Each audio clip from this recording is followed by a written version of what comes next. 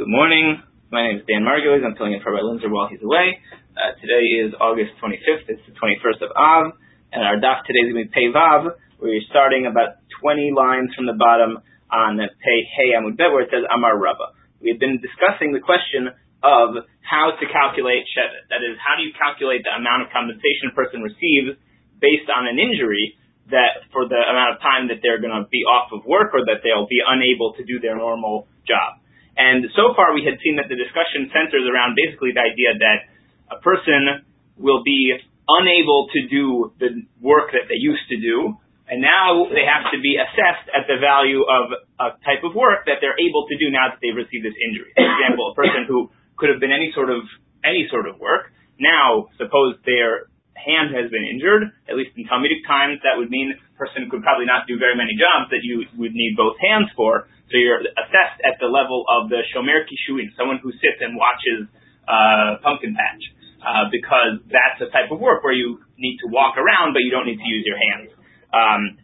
And if it was someone who had been injured in the leg, they have to be assessed at the rate that a person who's a shomer at the gate of the city. Because a toll collector is someone who just sits in one place. They don't have to even walk around. So if you injured your foot, then that would be the level you're assessed at. And if a person had become blind from this injury, then they would be assessed based on their ability to grind wheat. They could sit at the millstone, matrino b'rechaim, but at the same time, they would not have to move around at all. They could do a job even that doesn't require the use of their eyes. And the Gemara had said if a person became deaf based on this injury, then you pay demei kulo. You pay the entire value. Why? Because, sorry, I'm jumping ahead a little bit. Okay. The Gemara says, Amar Rabba, kitat yado notein lo dmei yado. The shevet roino hakilu shomer kishuit. Sorry, we got farther than I thought we said. We got up to where it says Bai Rabba. Right? Okay, so we're actually more like 15 lines up from the bottom. Okay. So, Bai Rabba, Rabba asked, kitat yado. So what if a person severed someone else's hand and the Beit Din did not get a chance to assess the damage yet? Okay, step one, Shiveret Raglo, and then he went and broke the guy's foot, and they did not assess the damage yet. Simea Deino, and then he blinded him, and then they didn't assess the damage yet. Ulbaso Khirsho, and then he made him deaf. So Mahu. Mi amrinan kevan de lom duhu bechad umdina bechad umdina sagilei v'ayvlei dveikulei. So maybe you'll say that because they didn't get a chance to actually pay it yet, or they didn't get a chance actually to assess the damage yet, then at that point, since they only do one assessment at the end based on all four injuries, you should just pay one lump sum. Odilma chada amdinan v'havinan lei. Or maybe each injury has to be assessed on its own accord, and then you have to pay four separate payments. So what's the nafkamina? Meaning, what should be the difference? If it's the same injury, it should end up having the same payment either way. So we're going to see. Yeah. So we were discussing that if there's nezek, then it comes along with everything else. And then we said if there's one thing individually, then it has to be paid individually. Like okay, sorry, you get a finger or whatever. Right. But can you couple without nezek? Let's say he's now too embarrassed. So that's going to be coming up on today's talk. We're going to see. There are going to be cases that we're going to deal with. They're going to deal with just boshet and not nezek and things like that. Yeah, for example, we're going to see two payments. So for sure. Meaning any of them could be paid based on the assessment of the situation individually. So it's not just nezek. It's not just five things or one thing. It could be two. Right. It could be two or three. Right. Depending on the circumstances. Okay. So nafkamina. What's the nafkamina between if it was one assessment or four separate assessments? Because ta'ar and boshet are going to be different for each one. That is, the shevet and the ripui are in the end are going to work out the same because the amount of devaluation of each one is going to add up till the point of the next one. So in the end, it's going to cover the full spectrum.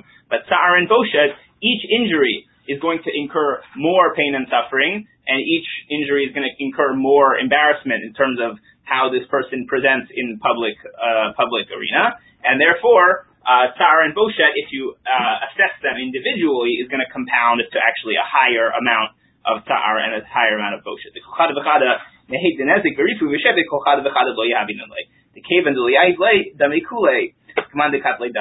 and the fact that if you pay, so for the other three, that is shevet, ripui, and nezek, the fact that you pay for the whole thing, that is the person has been injured to the point of of a full assessment.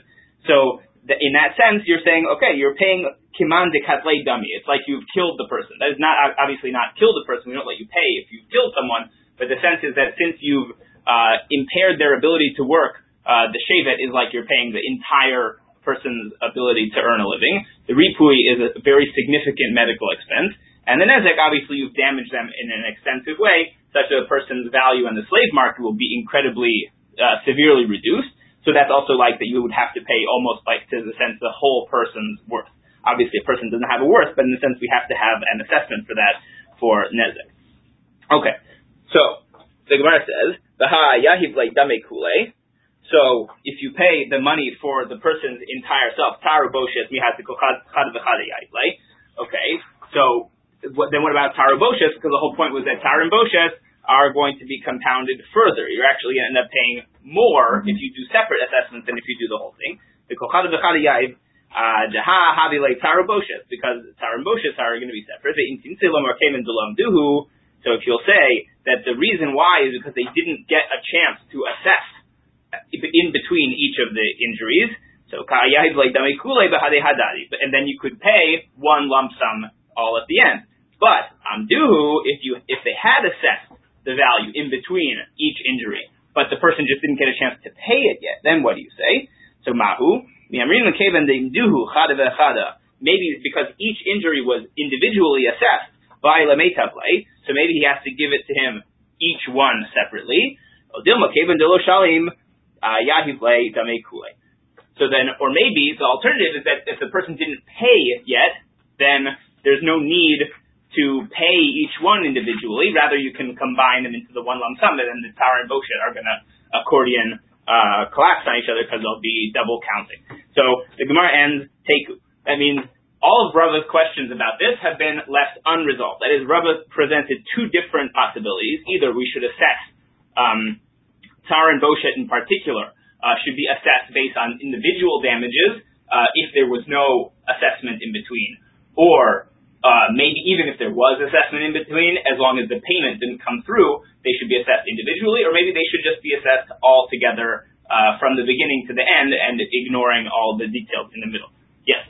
Does that mean if he's paying just the entire value, he's not going to pay for humiliation and pain at all? He will pay Tar and Boshet for the sum total of the injuries, but not for each one individually. The Gemara's point is that if we would assess how much Tar and Boshet were involved for each of these four injuries, the sum of all four would be more than if you would assess it each one by itself. So, because presumably a person gets in one accident and they have all four injuries at the same time, the amount of Boshet, for example, that they'll feel, or the amount of pain that they feel at one moment, or for that one period of time, is going to be less than if they went through four individual injuries.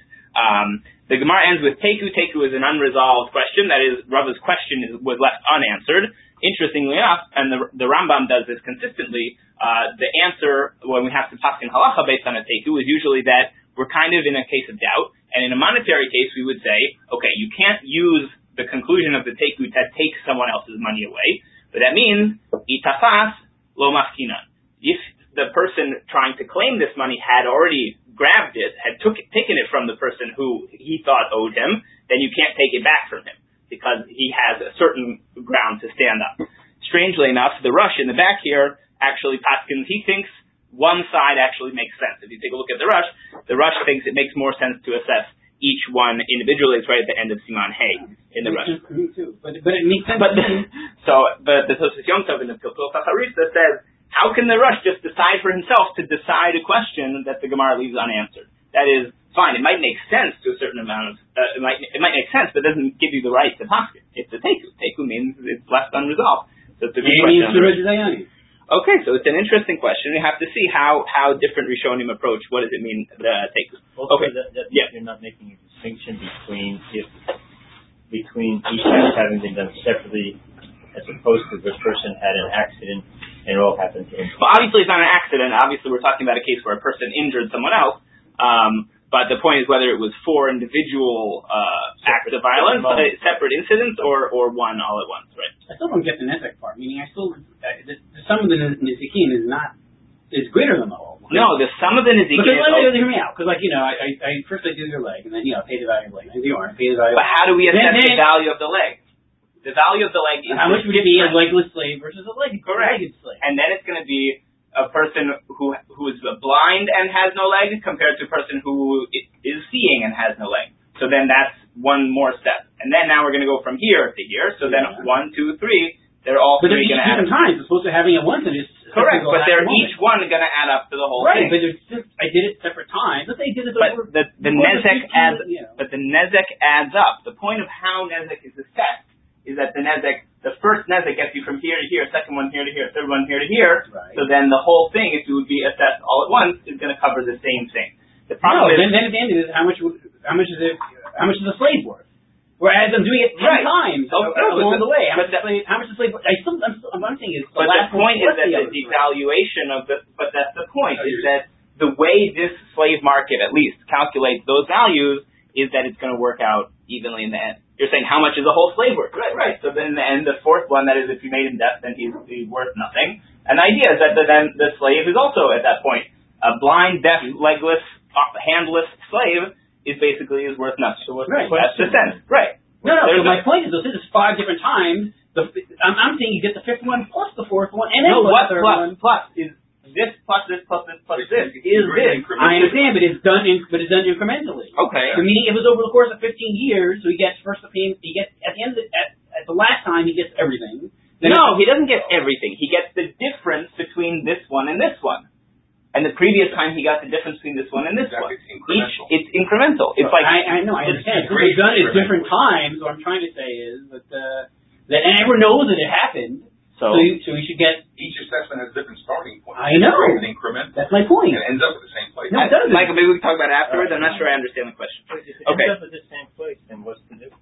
It's like saying 5 includes 4, 3, 2, and 1, but 5 plus 4 plus 3 plus 2 plus 1. But it's not 5 plus 4. It's 1 plus 1 plus 1 plus 1, and it's 3 plus 1. Or it's 4. Yes, it is. That's exactly the point. So what's the question? It's 5 minus 1, you get to 4. Then you get 1. Well, you get to 4 minus 1, you get to 3. Whatever. Either way, we're doing the same thing. Right. If it's going to end up at the same place, what's the question being asked? The question being asked is about tzar and boshet. That is, each individual injury is going to have its own level of embarrassment and its own level of tzar, which in total are going to add up to more than the amount of tzar and boshet if all of the injuries were assessed at once. And that's because a person suffers pain based on each injury. And if you're in pain of your whole body all at once, it's going to be less than each injury. What are you saying it's going to end up at the same place? That's about nezek. Nezek, ripui, and shevet are going to add up. Right. We're on the fourth to the last line of Pehem with that. The Gemara says, by Rabba. Rabba asked a question. That is, we already had Rabba's questions, now we have Rabba. And it's going to come back, we're going to see. The Gemara is going to address this later. So by Rabba. Shevet ha-pochato b'damim mahu. What is a case of shevet, that is, amount paid for time off of work, that reduces a person's value? This is a little bit of a strange formulation. Look in Rashi. That is, a person got an injury such that they have to take time off of work, but the injury will heal.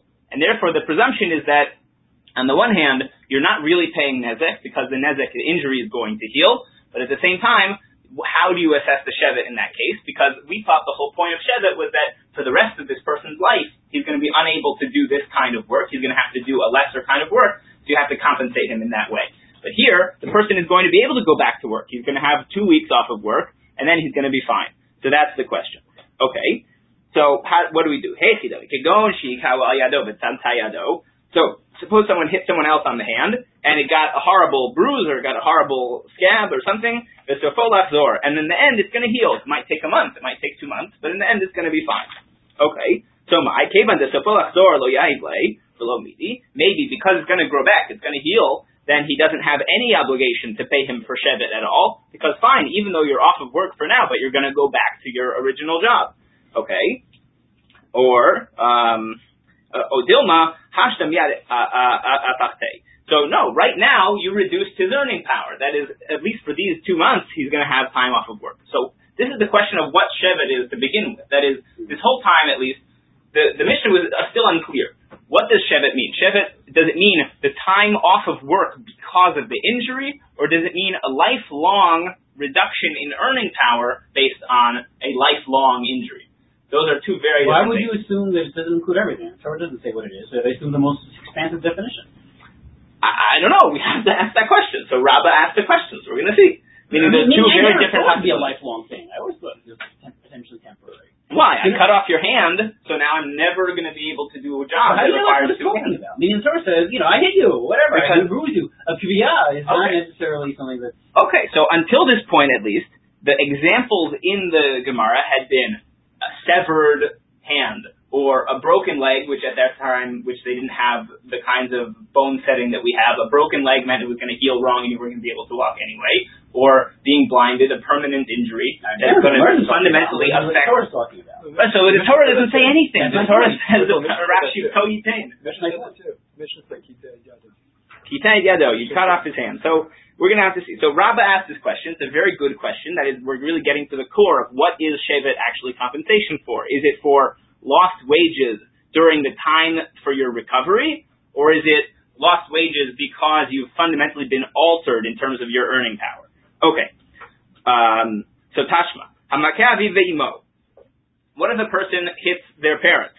Velo asaba en chabura, but it didn't leave a bruise. We know the halacha is makavi ve'imo mot yumat. If you injure your parents in such a way that it does leave a bruise, then that's a capital crime. Because even though it doesn't actually kill your parents, but the fact that you've injured them so substantially is such a disrespect to your parents that that's considered to be a capital crime. Yes? I must be very sick, because Torah says, so you're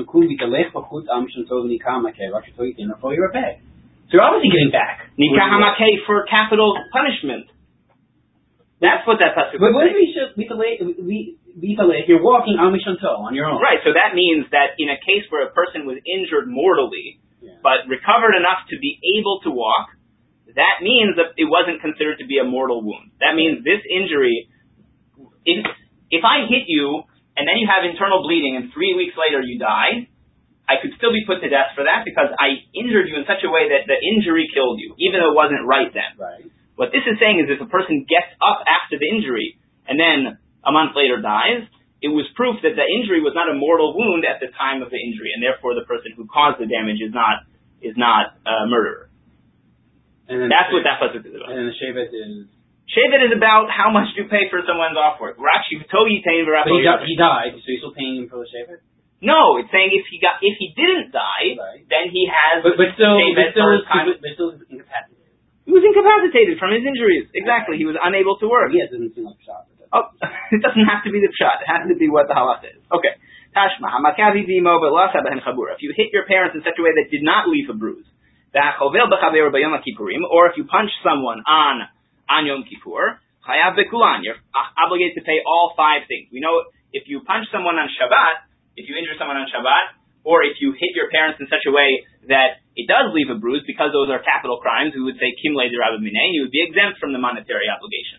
But punching someone on Yom Kippur because you're chayav karet, or hitting your parents in such a way that does not leave a bruise, you would be obligated to pay all 5. But what does it sound like? It sounds like if you hit your parents and it didn't leave a bruise, you would still have to pay all 5. That is an injury that does not leave a permanent mark of any kind, then still you would pay shevet. That is, the injury, even a temporary injury, would require shevet. So that's what it sounds like from that right. Okay.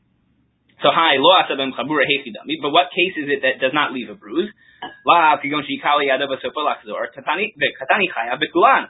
So doesn't it sound like a contradiction? Because it sounds like what injury doesn't leave a permanent injury, a permanent scar, would be if you hit them on the hand, and eventually it's going to grow back. And it said chaya bekulan, you're obligated in all 5.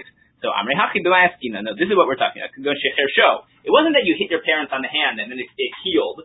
It was that you injured them in such a way that there was no blood to begin with. That is, you made your parents deaf. You injured your parents in such a way that it made them lose their hearing. The lo asabo chabura. And does that really not leave a wound? The Hamarabba Hacharesh Aviv Neherag. But Rava said, and this again, we're trying to answer Rabba's question to begin with, so it's very good that it was Rabba who we're talking about. So if you make your father deaf, you will be executed for that. Why? Because the way a person becomes deaf in that kind of an injury is that a drop of blood goes into the ear, and that's what causes the deafness. And so therefore, now the question becomes, basically what they're describing is a kind of an internal bleeding, it sounds like. That is, something happened internally which involved bleeding, and that's what causes the injury that results in the loss of hearing. Interestingly enough, though, it seems to be somewhat of a machloket about whether or not internal bleeding counts for this question of the capital crime of injuring your parents or not. A bit of an interesting extended discussion. Also a question of what malacha is it to cause someone to have a bruise on Shabbat. It's, I think, maybe even a three-way machloket in the Rishonim. One possibility is shochet. It's a tolada of shochet. Shochet means to kill an animal. So, well, one second, we're going to get to that. So, one possibility is shochet. That is, if I kill an animal and the blood obviously drains out. So, if I punch someone and it causes the blood to group together in that place, that's kind of like shochet. Or maybe it's Chovevei, as Michael said. It's like dyeing because you've turned their skin from one color to a different color.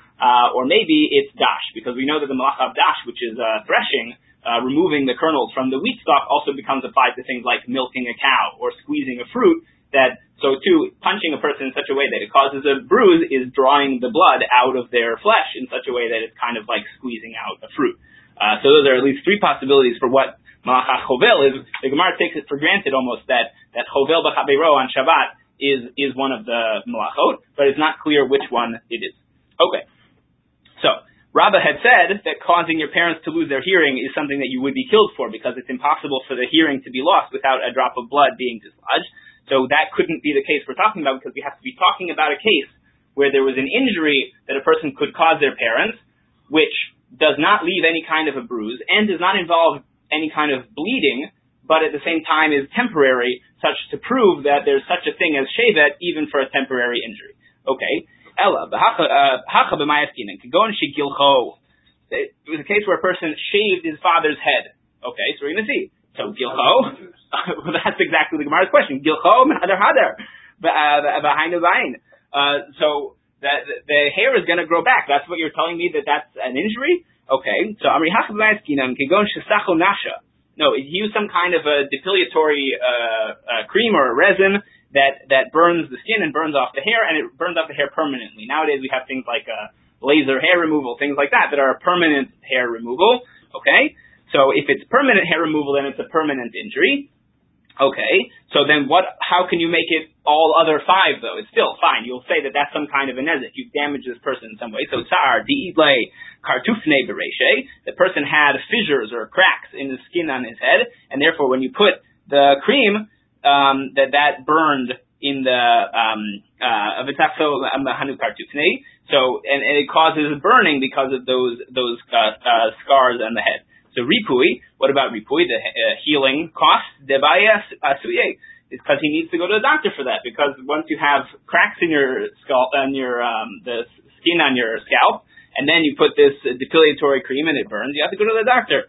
Okay, shave it. What about shave it? Meaning, what work do you lose from becoming bald and having this injury on your head? The have markib bekube, because he was a juggler, a dancer in the bar. That he was some kind of a jester or some kind of a comedian type. So in that case, so why? Because he has to go and wag his head around in front of people as part of, I guess, the way they would dance back then, and therefore he can't do that because he has these injuries to his scalp.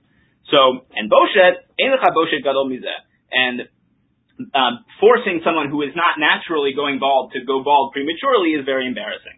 I don't want to say that baldness itself is. Well, obviously, there are Achronim who point that out, which is to say, where did we ever hear that baldness is embarrassing? Everybody, very many men and very many women, frankly, lose their hair at some point, and that's just natural. It's natural to age gracefully. What's embarrassing is if you lose your hair prematurely, if you lose your hair all at once when you weren't expecting it.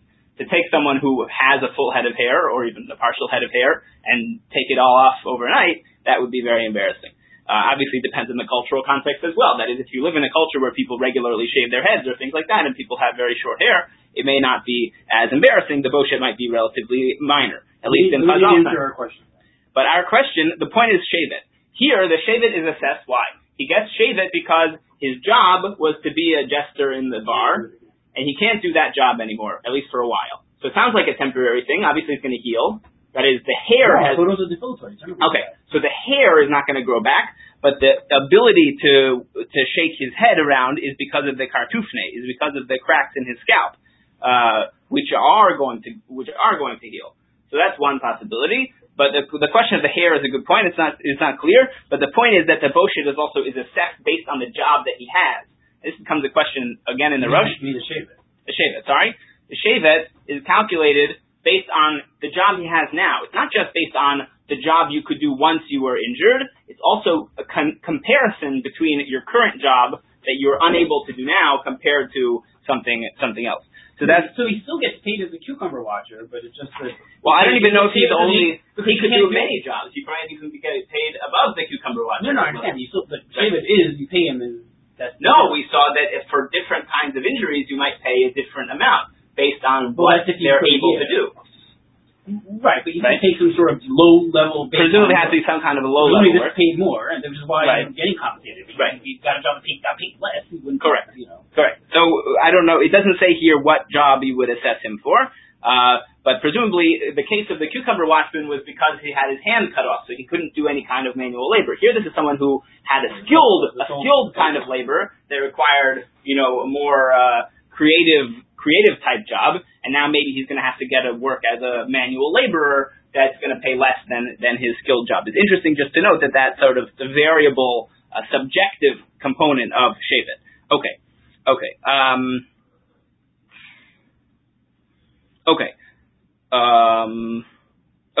Enough about Bosh's gadol mizeh. Okay. Umilta debayle l'Rabba, pshita leila abai lahachkisa l'Rabba lahachkisa. Meaning, this was all a question that Rabbi had. Rabbi didn't know whether or not you should have shevet for an injury that was going to heal. But what was a question for Rabbi was obvious to Abaye one way and was obvious to Rava the other way. That is, Rava and Abaye, one generation after Rabba and Rabbi Yosef. So Rava and Abaye have a big machlokus about something that their teacher, Rabba, had a question about. So, obviously, you can imagine that this would happen. They're sitting in yeshiva, and the Rosh Yeshiva asks a question, and he says, I don't really know. I kind of see both sides of it. And the two top students each pick a side, and they become invested in it. So it's just like an interesting point. Okay, so Rava and Abaye, why? The Itmar, what about a case where a person hit someone on the hand, and it got some kind of a swelling or bruise in such a way that it was unusable, but then it would heal eventually. Abaye Amar noten lo shevet gedola beshevet ketana. He pays a large shevet and a small shevet. Look in Rashi, because otherwise we will not understand what he's talking about. Shevet gedola dimei yado. Shevet gedola sounds like it means what we've been calling nezek. That is, the fact that you will never be able to use this limb. Nezek is you were devalued on the slave market, and we discussed yesterday how the devaluation on the slave market takes into account the amount of work a person would be able to do over a lifetime using that limb. So, shevet gedolah sounds like the lifelong change based on what we've been calling nezek. Shevet ketana, kol yamim sheyipol mishkav ro'inoto ki'ilu hu shomer kishuin. So, a temporary loss of labor, and we assess at that minimum wage level based on the injury to the hand, he has to do a type of work. So, shevet gedolah becomes an interesting question. Why? Because it seems like the way Abaye conceptualizes what we've been calling nezek is fundamentally basically the same idea as shevet. Shevet is the amount of reduction of your earning power over a lifetime based on a permanent part of the injury, and over the short term in terms of the part of the injury that's going to heal. So both of those are each part of shevet. The Mishnah had used the term nezek comparison to shevet, interestingly. Also, to note, part of the question here is how much are we comparing chovel to nizkei mamon. Nizkei mamon, we only assess nezek, the amount of damage caused.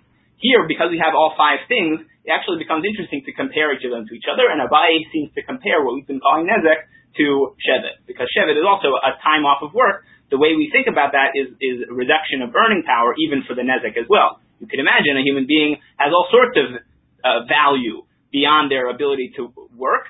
Nonetheless, the work is what we can assess in court in a reasonable way. Okay, Rava Amar, Rava says you only pay shevet for each day and day. That means a temporary loss is what Abaye called shevet tana. That is, Rava never heard of shevet gedolah. Rava heard of nezek, and he thinks of them as two separate things. So obviously, nezek is something that only applies if there's a permanent damage, and shevet is something you pay for temporary. So itmar hakotea yad eved ivri shel chaveiro. What if a person, and now we have to go back in time, a long time. What if you chop off an eved ivri's hand? Eved ivri is obligated to work for someone, but he doesn't actually is not owned by anyone. He owns himself. He's a free person in a sense, but he's an indentured servant. So Eved Ivri Shel Chaviro, Abai Amar Notein Lo Shevek Gedolah LaEved, V'Shevek Tana LaRab. You pay Shevek Gedolah, that is for the injury, you pay to the Eved, and to the master, you pay the amount of time that he won't be able to work, because he has a contractual agreement to work for the master. So who owns the rights to his labor for the temporary period of time when he's recovering was the master. Okay, Rava Amar Hakol Yinatein LaEved. According to Rava, everything goes to the slave, because the evaluation of Nezikin is not about who bought the rights to your labor. It's about whether or not you can earn the money for yourself. V'ilkach lehen karka, and he, the slave, should buy land with that money. The harav ochel peirot, and the master is allowed to eat the produce of the field. That is, the type of relationship that the master has in terms of the ownership of the work of the Eved is not that he owns the Eved's labor. He's allowed to be ochel perot. He can get the benefits from the labor. So the same financial model we know by, or in marriage as well. Who owns the land compared to who can get the fruits, get the produce of that land. So too is the relationship of the Eved Ivri to the master. The master does not own the work itself. He only owns the perot, the fruits of the labor. Okay. So this is a machloket between Abai and Rava. So pshita pichad etzel atzmo. But what? He wasn't devalued for his master, he was only devalued for himself. It's a question on Rava's Shita. Now maybe it was that his earlobe was cut or his nostril was cut, and therefore that's when all of the nezek goes to him himself. Hakol asmo. It goes to him. But if he was injured in a place where it's going to affect his ability to work directly, well, then that's going to be machloket between Abai and Rava. But that is, everyone agrees that if even Abai will agree to Rava that if the injury was in a place that doesn't actually affect his ability to work, then the only thing that the owner is losing out on, the slave master is losing out on, is the perot, and therefore he should get the nezikin money, buy a piece of land, and the perot will go to the master. Okay. We're in the middle of Pei Vav Amud Aleph. Boshet, hakolafi hamivayesh vehamitvayesh. The Mishnah had said that boshet, embarrassment is assessed based on who is the mivayesh, who got embarrassed, who did the embarrassing, and hamitvayesh, the person who got embarrassed. So we have to see. So it's very subjective. So manei madnitin, lo Rabbi Meir velo Rabbi Huda eli Rabbi Shimon. So who is our Mishnah like? It's not like Rabbi Meir, not like Rabbi Huda. It must be Rabbi Shimon. So we're going to see a discussion of a three-way machloket between these three Tanaim. Okay. Ditnan, the Breita says, the kulan roin otan kiluhem bnei chorim sheyardu min esein shem bnei Avraham Yitzchak Yaakov. Rabbi Meir.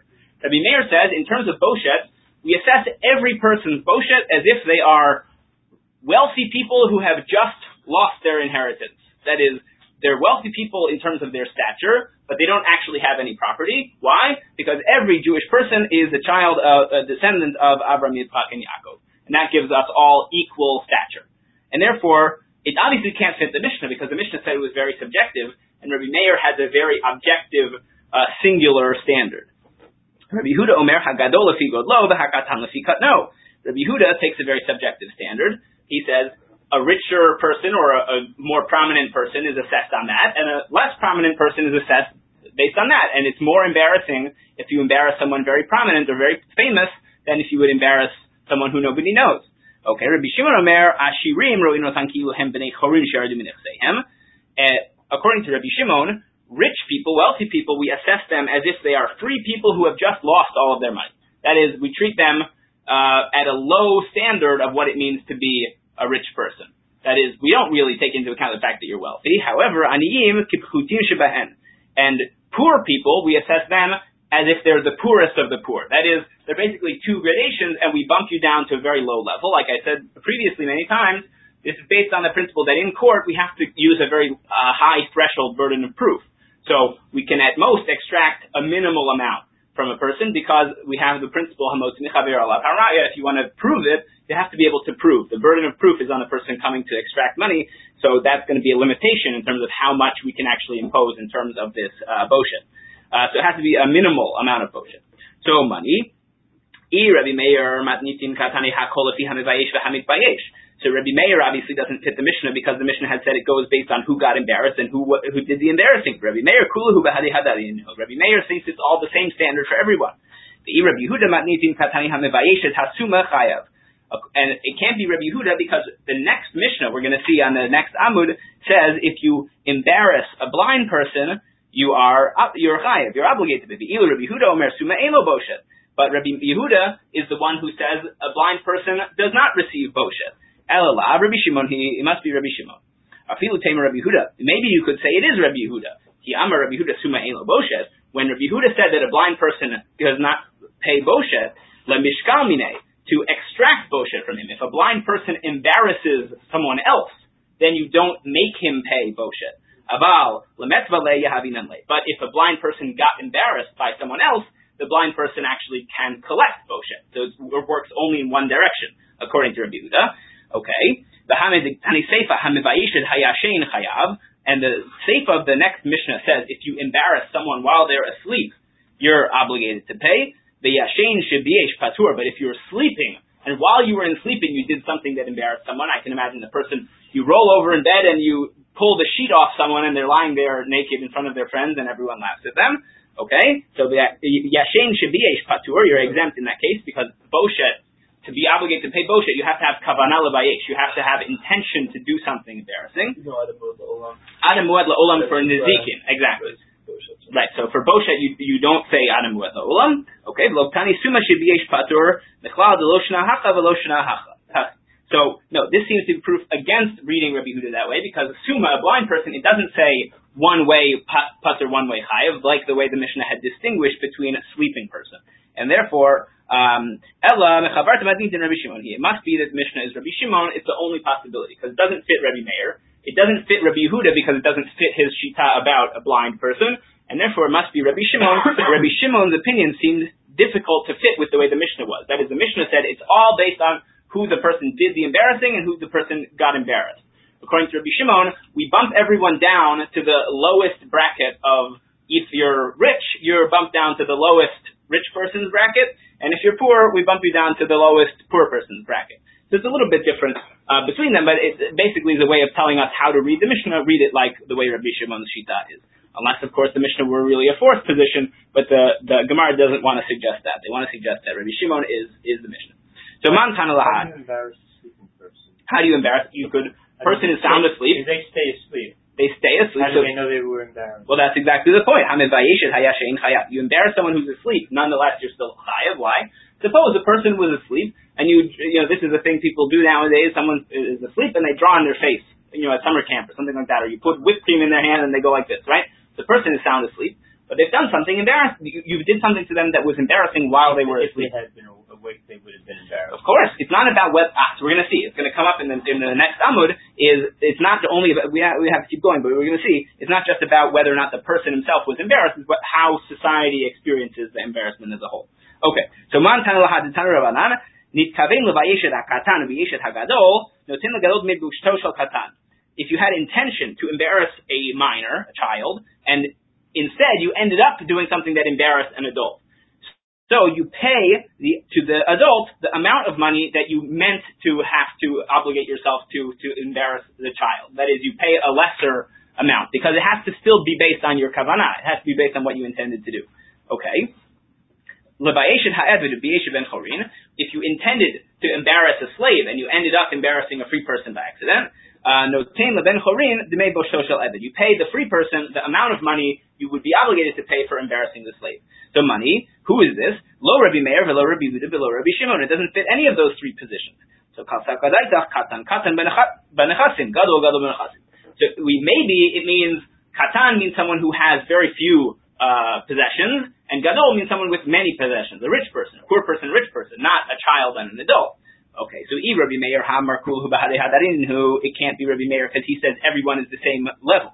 The Rabbi Yehuda the amar ein lavadim boshet, and And it can't be Rabbi Yehuda because Rabbi Yehuda thinks that slaves have no boshet at all, because we know their general sense that the way an Eved Kanani is seen by halacha often is that Eved behefkera nichale, slaves live a very promiscuous lifestyle. Perhaps there's no sense of embarrassment for the slaves, things like that, or not in the sense that they wouldn't be embarrassed at a personal level, but the way society sees them, nothing would be embarrassing in public if you're a slave. That's the suggestion. Okay, according to Rabbi Yehuda, Rabbi Shimon the Amar Nitavin Patur, and Rabbi Shimon is the one who says if you intended to embarrass one person and you ended up embarrassing someone else by accident, you're totally exempt because it has to go entirely based on your kavanah. So then it can't fit any of those three. So my time So maybe you should compare it to a case of murder. If I went to murder someone, it only counts as murder if I kill the person who I meant to kill. That's what's called in Latin, right? Mens rea. You had the thought of doing that crime. You have to have a premeditation to make it murder. Okay? So you had to have planned who you were planning to kill. Because he was crouching in wait for him to try to attack him. That's from the discussion of the manslaughter versus murder. What's the difference between manslaughter and murder? Manslaughter, you had no premeditation. You had no intent to kill this person. That's part of the defining characteristic. So adshi kavenlo, you had to have intent for it. Boshet now you had to be kavenlo. So for boshet as well. So we see boshet fascinatingly. Chazal and of course later sources pick up on it. Compare the act of boshet, embarrassing someone, very much to the act of murder. That is, we know how malbina pnei chaveira b'Rabbi and chayav mita. Obviously hyperbolic statement, perhaps not so hyperbolic, but that embarrassing a person in public is equivalent to actually killing them. It's shofech damim. You've taken the blood out of their face because they bleach white out of embarrassment. So it's the same kind of action. Okay. So boshet nami adim kavin, like, so you have to have intention, and that's where we learn it from. We learn the fact that boshet requires intention from the comparison to the difference between murder and manslaughter. That is, embarrassing someone is more comparable to murder than manslaughter, and therefore, if you embarrass someone without intent, unintentionally, it doesn't count. Okay. One of the psukim we learn boshet from is a case, there are two men fighting, and the wife of one of them comes and tries to defend her husband by attacking his attacker, and the way she attacks him is somehow revealing him in public or something involved in injuring him in the genital region, and in that way, so achi kaven lo. She had to have the intention to do that because she actually stuck out her hand and did that. Okay, Leolam Rabbi Yehuda. So no, that Braita has to be Rabbi Yehuda, and we have to explain how it can fit with Rabbi Yehuda, because Rabbi Yehuda had said that ein lavadim boshet. Now we have to explain. Rabbi Yehuda ein lavadim boshet. What does it mean when Rabbi Yehuda says that slaves do not have the rights to their embarrassment? So slaves are not given the monetary rights to their embarrassment, but in terms of assessment, in terms of the calculation of boshet, slaves actually would have the calculation of boshet. That is, the question of ein lavadim boshet gets into the question of who has the rights to the boshet. But it doesn't mean that a slave has no financial assessment for how much they would cost for them to be embarrassed. And therefore, what happened? You tried to embarrass the slave, and you ended up embarrassing a free person. You pay the free person the money based on how much you would pay embarrassment for a slave. So you're using the assessment of a slave to pay to a free person, and that's what Rabbi Yehuda was talking about, and that fits with Rabbi Yehuda's shita.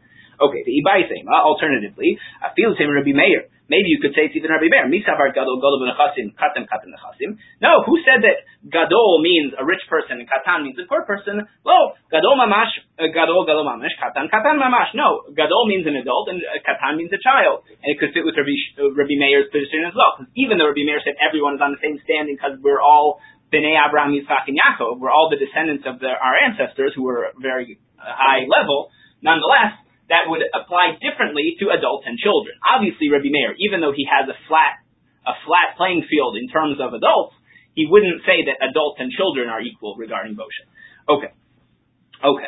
So the katan bar boshet, who is a katan? Is a child really someone who you would assess their boshet for?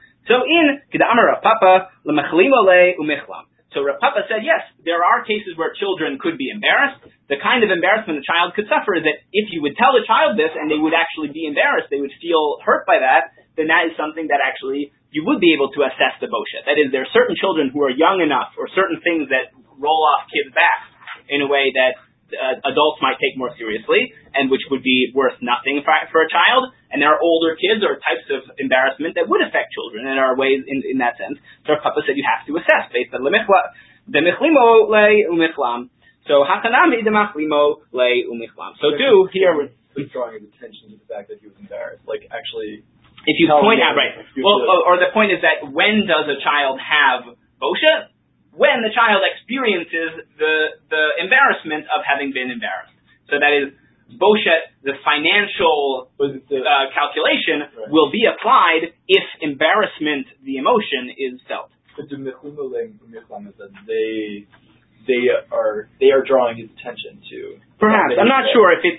I think it means more like if you would go up to a kid comparable to this kid and tell him the same thing, that he would be embarrassed. Something like that. That's just their benchmark for calculating that. Okay, the next Mishnah, we'll go as far as we can. The Mishnah says, Hamivayesh et ha'arum, if you embarrass someone who is naked, Hamivayesh et hasuma, or you embarrass someone who is blind, Hamivayesh et hayashen, or you embarrass someone who is asleep, chayav. You're liable for all those kinds of embarrassment. V'yashen shebiyesh, but a person who is asleep, who embarrasses someone else, patur, that person is exempt. Nafamin hagag, a person fell off the roof, v'hizik, and caused the damage. Ubiyesh, and made someone embarrassed, okay,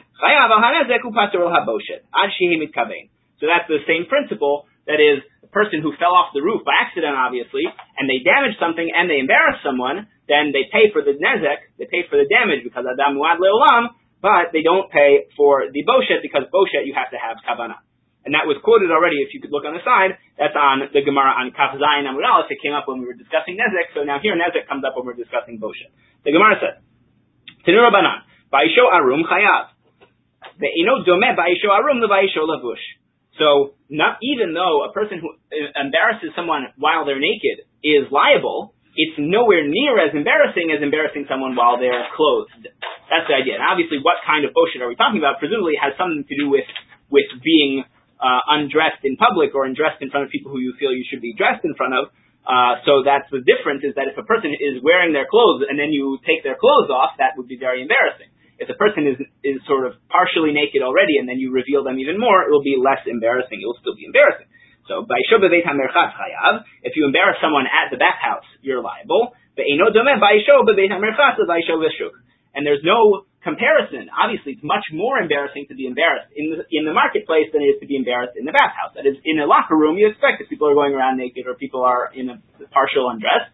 Nonetheless, to be embarrassed in that way in the marketplace would be much more embarrassing. What can we cover the brio that if a person's wearing like shatnez or not wearing like? So for shatnez d'Rabbanan, rip off their clothing. So the Gemara discusses that the question of wearing shatnez d'Rabbanan in the suk, I think it's in Brachos, is that a person who's wearing shatnez that's only shatnez midrabanan, they're allowed to continue wearing it and they don't have to take it off in the street because of kavod habriot. Because kavod habriot recognizes that a person being embarrassed in such a way, being naked in the marketplace, would be too much fast. But if it's shatnez deoraita, you actually do have to take it off because of the principle. So in terms of how many knots are attaching the wool to the linen or things like that, if it was one knot or two knots or one stitch or two stitches, things like that. Kavod habriot trumps. So kavod habriot. Exactly. Gemara's principle is a little bit confusing. People often take it out of or misapply it. It says kavod habriot doche lo taseh shebatorah. That kavod habriot overrides a negative prohibition in the Torah in the singular. What does that mean? Does that mean it violates any negative prohibition in the Torah? No. It seems the way that that's applied by many of the Rishonim is it overrides one specific lo taseh in the Torah, which is the lo taseh lo tasur, which means to follow rabbinic decrees. And therefore, what it really means is that again, the rabbis often speak in a kind of a code. We have to figure out. We have to rely on the interpretation.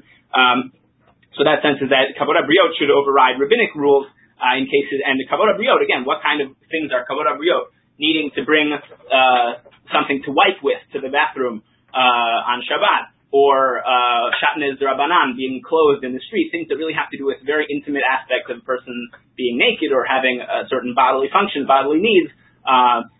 Many people nowadays try to apply kavod habriot. Everything becomes kavod habriot. Everything that's embarrassing is kavod habriot. Obviously, it's not the way Chazal used it. You have to look in the Gemara and see what kinds of things fall into that category. Because where they can use the phrase it's only rabbinic. Only rabbinic. People say only. I hear it all the time, and then you check out the other side that says, but the rabbis are supposed to So there are many. So can you give an example? There are many principles in the Gemara and in Halacha that can mitigate a rabbinic prohibition, but are not powerful enough to mitigate what's a biblical prohibition. Because the rabbis said, Heim Amru v'Heim Amru. The rabbis have the power to provide the parameters for they wrote and their laws. So rabbinic laws are often a little bit more flexible in terms of certain kinds of mitigating circumstances. So it depends. There a lot been written about that. That's perhaps the biggest. It's like a meta topic in halakha. We're getting off track. Okay. So, okay. Amar Mar. Baisho arum chayav. So the Braita had said, if you embarrass someone while they're naked, you're chayav. Arum bar boshet, who is a person who's already naked, someone who could be embarrassed, meaning the fact that you're naked in front of someone else means you sort of don't have so much boshet. You're not going to be so embarrassed. So that's the question. So Amar Papa, my arum, what does it mean, arum, that you were naked? The atazika, the wind came and blew your clothes up. Again, remember, men back in the time of the Gemara used to wear like a long smock type of a robe, shirt type thing. So the wind could lift that up. People didn't wear underwear back then. And so, the atahu by dailinutfei, ubaishe. And then someone else, once the wind has come and blown up your robe, and then someone comes and pulls it even more. So you were as if already naked, and they made that experience even more embarrassing by revealing even more of you at that time. So to be embarrassed in the bathhouse, is it embarrassing to be in the locker room? It's not embarrassing. Everybody's changing. Everybody's naked in the locker room or in the sauna or something like that. So Amar Papa Shabai Shoal Gavhanar. No, it doesn't mean in the merchatz, in a closed private bathhouse. It means you were bathing by the river and someone came and embarrassed you. They hey, look, it's Plony. He's down by the river and he's naked and he's swimming. So that's the difference, and that's why it would be embarrassing, because it's semi-public, semi-private. It's not a closed bathhouse where the person feels protected or feels like they have some dignity. Okay. By Rabbi Abba Bar Memo, by Sho Yashain Umeit. What happens if you embarrass a person while they're asleep, and then the person dies in their sleep? So the point is, the person never experienced the boshet themselves. They never experienced that embarrassment themselves. The question is whether or not the person is obligated to pay for the boshet to their heirs or not. We're going to see. So Ma'u Kami Baile. So Amar Rav Zvid Hacha Kami Baile. This is the question. Mishum Kisufa. Who is it? Kisufa. Look in Rashi.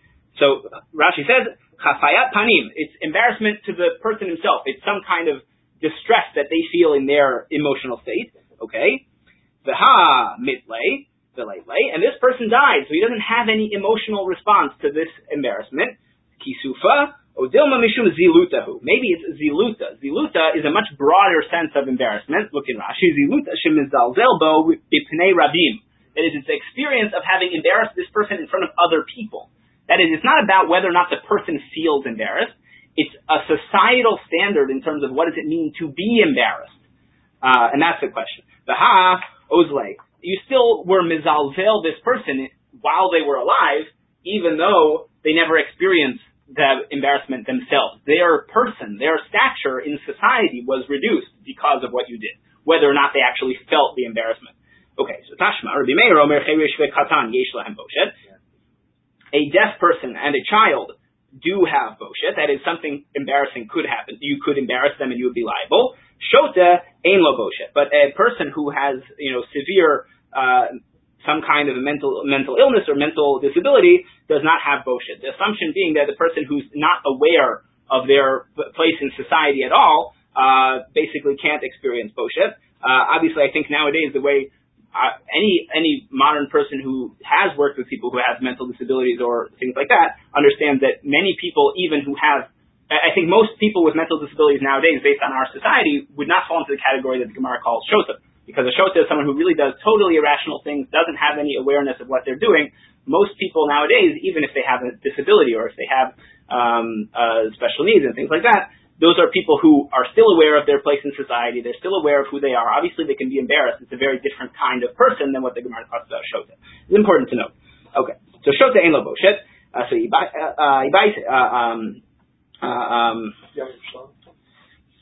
what? Right. Sorry. If you're going to say it's because of their place in society that they would become embarrassed, that's why I said katan, because katan, doesn't have kisufa in the same way. Katan is not going to feel the personal embarrassment the same way, or we don't care as much because children, whatever, kids make fun of each other all the time. It rolls off their backs in a different way. Or again, it depends the psychology of it, but the sense that a person's standing in society is not going to be hampered so much. So that's why it comes to teach Katan. Eliyamar mishum kisufa Katan barbo shehu. But if you're going to say it's because of kisufa, is a Katan really connected to that sense of boshet? Because a Katan has much less personal sense of worth that's going to be damaged by this embarrassment. So we're going to see. Ella my mishum ziluta. Maybe you'll say it's because of ziluta, it's because of their societal standing. Afilu shota nami. But then you would say a shota as well. A shota still has a sense of how their place in society would be affected by having been embarrassed. That is, even the Gemara's shota, that is someone who's totally unaware of their standing, it's still embarrassing for the people around them if they've been embarrassed by someone else. Okay? So, Amri, shota ein lecha boshet gadol mazo. That is, there's a suggestion that to be a shota already is very embarrassing for society. That is, their family members perhaps, or the people who live near them, they already have a sense of what that means, that was embarrassing for them. Therefore, there is no additional boshet to be calculated. Okay, mikom makom, nifshot minei mishum ziluta. So maybe we should still extract from this that the assessment of boshet should be based on ziluta, based on the person's society, standing society. The mishum kisufa katan bar kisufa hu. Are you going to say? You're going to tell me that it's because of kisufa? It's because the person katan doesn't have that kind of personal awareness. The Kedama Rav Papa, no, it must be like Rav Papa said, exactly like Hillel suggested. Rav Papa said, so Rav Papa said, even a katan could have kisufa, could have that personal sense of hurt, based on the fact that a katan is aware of the kinds of things that could be embarrassing, but at a certain age. A 2-year-old is different than an 8-year-old. An 8-year-old is different than a 12-year-old. So those kinds of things are going to provide a sliding scale. So so too, here we should assess it based for a katan. If it's something that the child would be embarrassed by, that would be something that you would calculate boshet. Papa amar hachi kamibai. Let me shum kisufa didei. Is it based on his own embarrassment? And then this person has already died. Or is it based on embarrassment to the family at whole? That is, even if it's based on kisufa, and we're willing to include a katan based on a kisufa, based according to Rav Papa, nonetheless, is it the person's personal sense, or is it for their whole family? That's a little bit wider. So, hashma, cherish v'katan yesh lo boshet, a child and a deaf person do have boshet, shota ein bo boshet, and a shota does not have boshet. So, yamar bishlam mishum boshet mishpacha, if you're going to say it's because of the family, hainu diktani katan, that's why it says katan. That is, if a katan doesn't have a personal sense of value, but for their whole family, it would be embarrassing. Amar mishum kisufa didei katan bar boshet. Who are we going to say that a katan has boshet? Elamai mishum boshet dibnei mishpacha. It must be because it's for the family. Afilu shota nami. But for a shota, then we would include it even for the family of the shota. We would say that a shota also has boshet. So shota ein lecha boshet gadol mizo. The suggestion that for the family, there's still a certain amount of boshet for the family to have a shota in their family already, and therefore, to that extent, there would not be no extension if the shota were to be embarrassed. Okay. Is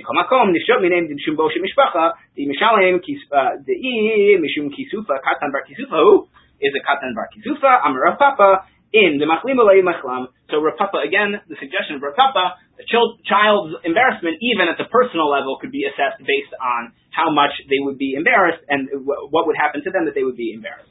Okay. The Hatanya, Rabbi Omer cherish yesh lo boshet, shota ein lo boshet. And this brayta says Rebbe's position, which actually agrees with all of the Rav Papa positions, now is going to be brought down the halacha. A deaf person always has boshet. Shota ein lo boshet. A shota never has boshet. Katan pamim yesh lo, pamim ein lo. Child sometimes has boshet and sometimes not, depending on how it's assessed. Okay. And it must be the explanation of that brayta, according to Rebbe's position, must fit with Rav Papa. We've seen the whole conclusion, which is that a child's embarrassment is going to be assessed based on how they can feel it, even at the personal level. We don't have to extend it to the broader sense of diluta, which would cause embarrassment to society. It could even be assessed at the personal level. We'll stop there. That was Pei Vav. We'll pick up there tomorrow with the next